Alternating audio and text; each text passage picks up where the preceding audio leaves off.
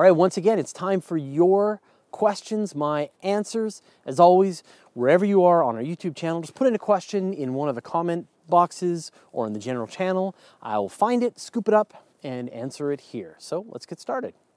Fraser, I thought about space travel and the sun, wind, radiation problem. Can we not just use an artificial magnetic field? The problem with space travel, as you mentioned, is that there is radiation, charged particles streaming from the sun. There's cosmic radiation. It's a bad place to be outside of a magnetic field like the Earth has for a very long period of time. One of the ideas that NASA has been working on is to surround a spacecraft in an artificial magnetic field that gets generated. The problem, and NASA's actually looked into this and they've tried to build some prototypes. The problem is the amount of power that's required. That's an eagle, by the way. Okay. The problem is the amount of power that's required is just more than we can create today.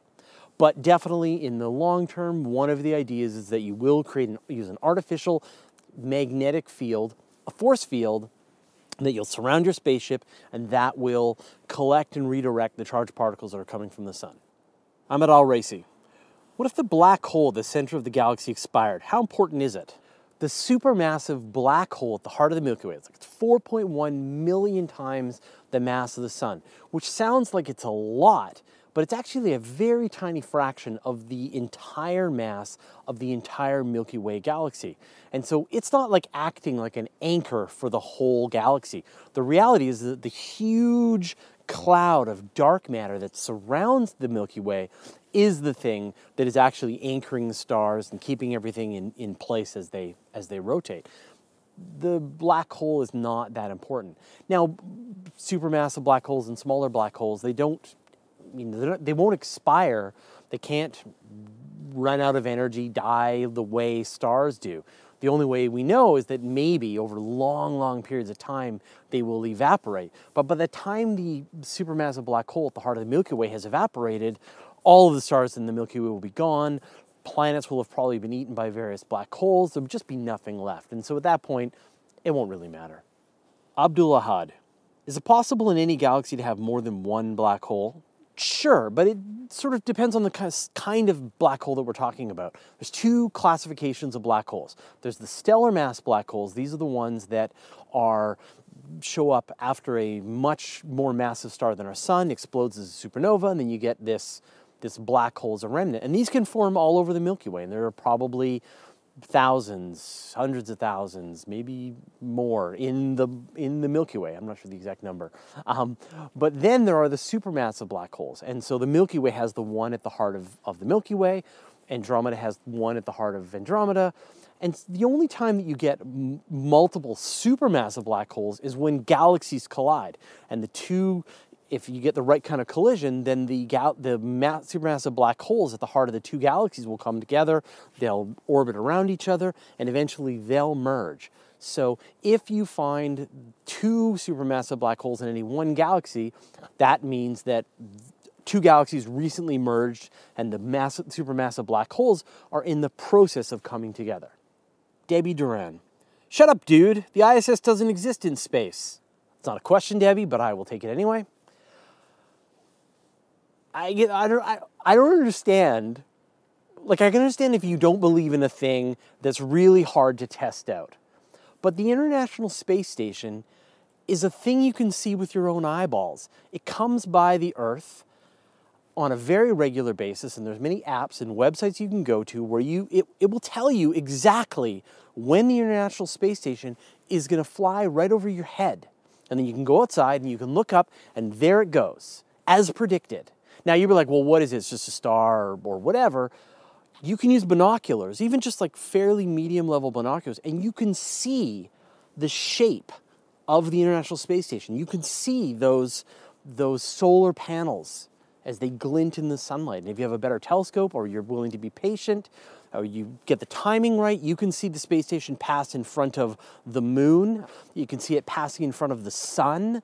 People have done some amazing things getting pictures of the International Space Station. So if there's a thing that you don't believe exists because it conflicts with your, I don't know, sense of reality or whatever, pick something that's harder to prove, because the International Space Station is super easy to prove. Johnny Hartz. Can you make another film showing actual pictures of satellites in space? It's really hard to find one that isn't CGI. I'm sure you'd agree. Try looking. You'll be shocked.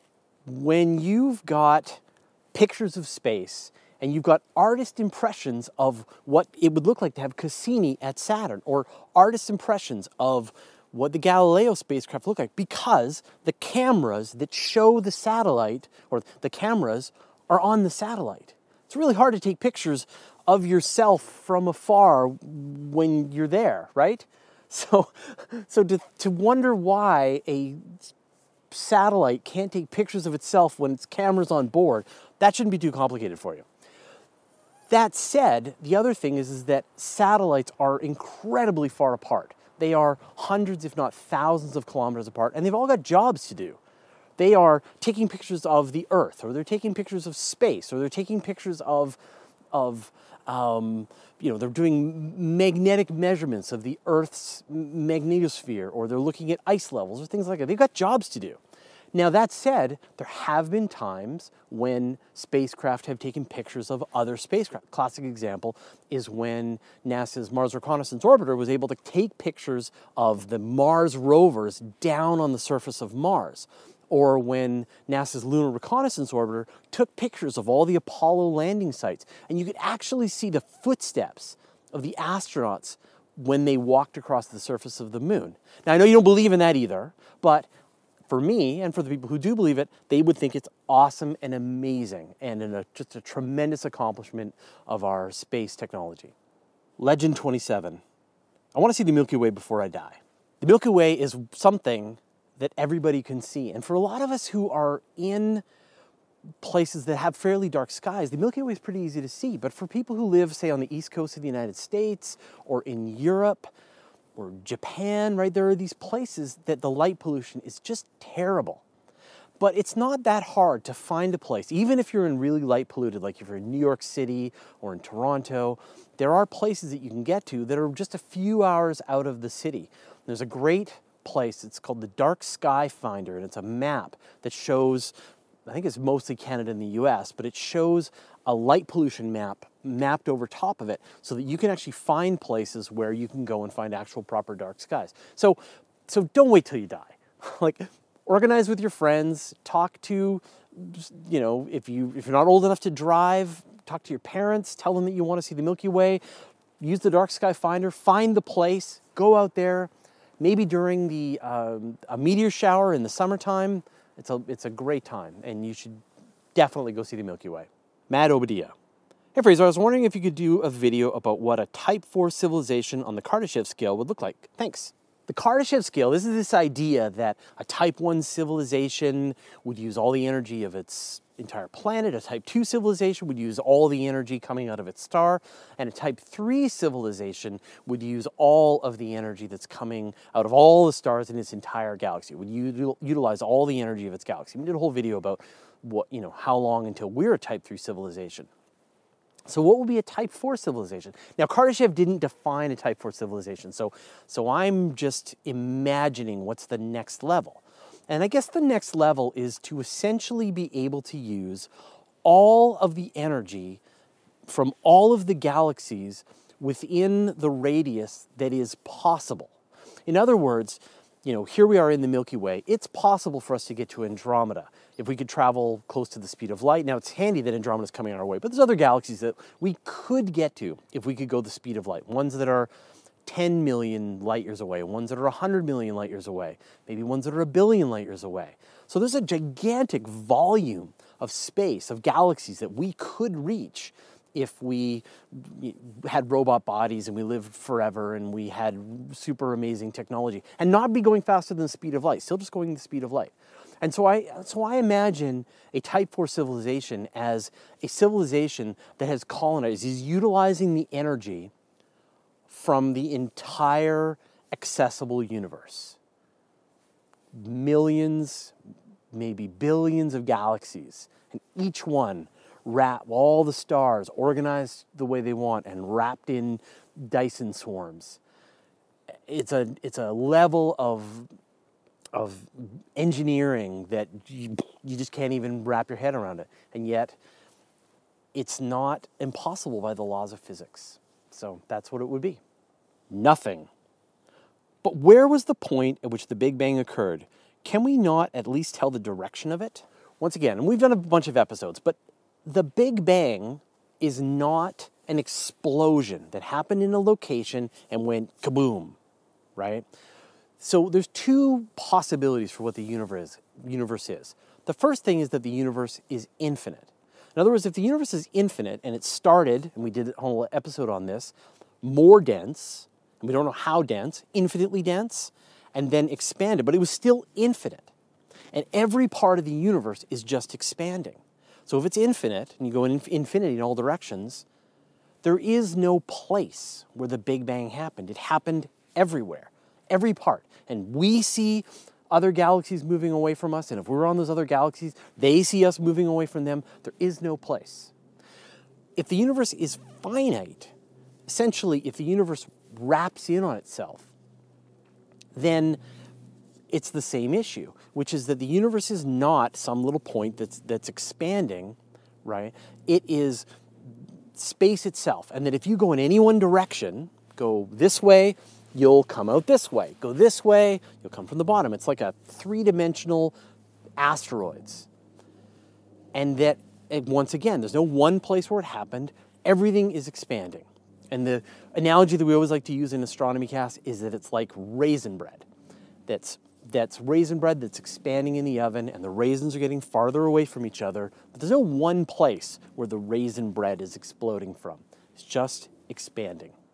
Jared Patterson. Speaking of gas giants, why are they so radioactive? I read somewhere that one of Jupiter's moons spews material into Jupiter's magnetic field. Shouldn't those moons run out of stuff to spew and turn into rocks after a while? Shouldn't the particles be flung far away? The reason the gas giants, especially Jupiter, are so dangerous is that they have this gigantic magnetosphere. The way the Earth has a magnetosphere, and our magnetosphere is created by the core of the Earth is this rotating ball of iron. With Jupiter, it's under such pressure and temperature that at the core of it, the core is hydrogen that's been pretty much turned into, acts like a metal. It's called metallic hydrogen. And that's what's turning, and that's creating a dynamo that creates this big magnetosphere that surrounds Jupiter. And this magnetosphere is so powerful that it captures particles that are coming from the sun into it and concentrates them. And so you've got all of these particles that are coming from the sun, they're getting caught by Jupiter, and then they're swirling around Jupiter and just getting more and more dangerous and more concentrated. And so any spacecraft or person that tries to go through this just gets blasted with radiation. At the same time, there are particles that are coming off of, say, Io and the other moons, but really the issue is the charged particles that are coming from the sun that Jupiter is catching. Alan the Salamander. Who's to say that aliens evolved the same survival of the fittest way, meaning that we have no competition on their own planet? What would be the use for their advanced weapons? Maybe it's me being optimistic, but I surely hope that violence is exclusive to humans only. This is one of the thoughts when you're thinking about alien civilizations, which is you hold these two thoughts in your mind, right?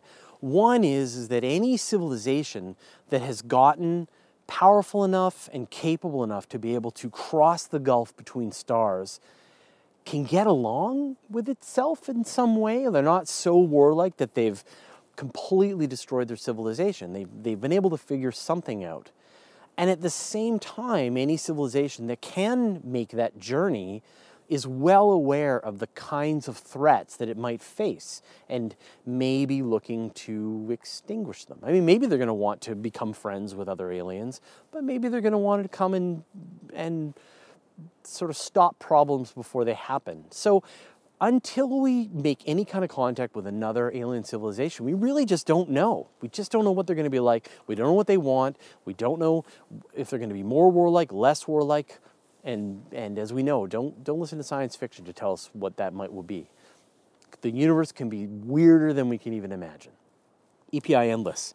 Can you even have a matter or antimatter black hole? Does the distinction between matter and antimatter even exist at the level of compaction? You can't. Black holes are made of black hole. anything that goes into the black hole, be it matter, be it antimatter, be it energy, it all just gets compacted down into black hole. There's no memory necessarily of what that stuff was, and so it doesn't still maintain the property of matter when it goes in, and that's why you can't have matter and antimatter really explode in a black hole. They are just black hole, and same with light. And so you could take a black hole's worth of matter and have a black hole. You could take a black hole's worth of antimatter and have a black hole, and you could take a black hole's worth of energy using E equals mc squared to make the same amount. They're all just the same. They're all just black hole.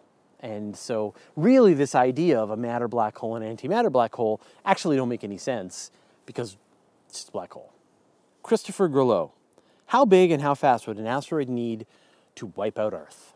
When you say wipe out Earth, what do you mean? Are you talking about wiping out all life on Earth, or are you talking about destroying Earth as a planet? You know, shortly after the formation of the solar system and Earth, a large planet, probably the size of Mars, crashed into the Earth and made it reform itself, and it splashed out the moon as the remnant of that explosion. But it didn't actually destroy the Earth. So if you had two Earths come together, it would just splash in and make a new super Earth. If you're looking to like wipe out all life on Earth, that size of an impact would absolutely wipe out all life on Earth. But to wipe out most life on Earth, then you need something smaller, like maybe something that's only 10 kilometers across or a couple of kilometers across, to actually just destroy all of the big mammals and anything living out on the land and anything living in the oceans, and only the stuff that was living underground or stuff that was living deep in hydrothermal vents would survive. So that's what I would say. Probably in the 10-kilometer size asteroid is the life killer. Slade Greenaway. Thanks, Fraser. I think you did a great job in such a short space of time. Does this discovery change the Drake equation at all, do you think? That was in relation to the TRAPPIST-1 planets video that we just did. The Drake equation, of course, is this idea that there is a mathematical formula that you can use to try and figure out how many intelligent civilizations there are in the Milky Way. The problem with the Drake equation is a lot of the key parts of it we don't have any knowledge. We don't know how long intelligent civilizations last. We don't know what are the chances that life evolves on any one planet. Too many of the parts of the Drake equation are still unknowns. And this discovery doesn't really help us solve any of them. Until we can actually get better telescopes that show us the atmospheres of these worlds to get a sense if there's life there or not, until we start to really study how life is doing on all these different planets, which of course is a very complicated thing to do, we're just not going to be able to know. All right, well, hey, thank you everybody for asking all your questions. If you've got a question, go ahead, wherever you're watching this on the YouTube channel, just type in your question. Even if it's not even related to the video, I'll find it, scoop it up, and I'll answer it in this format. All right, thanks a lot. We'll see you next week.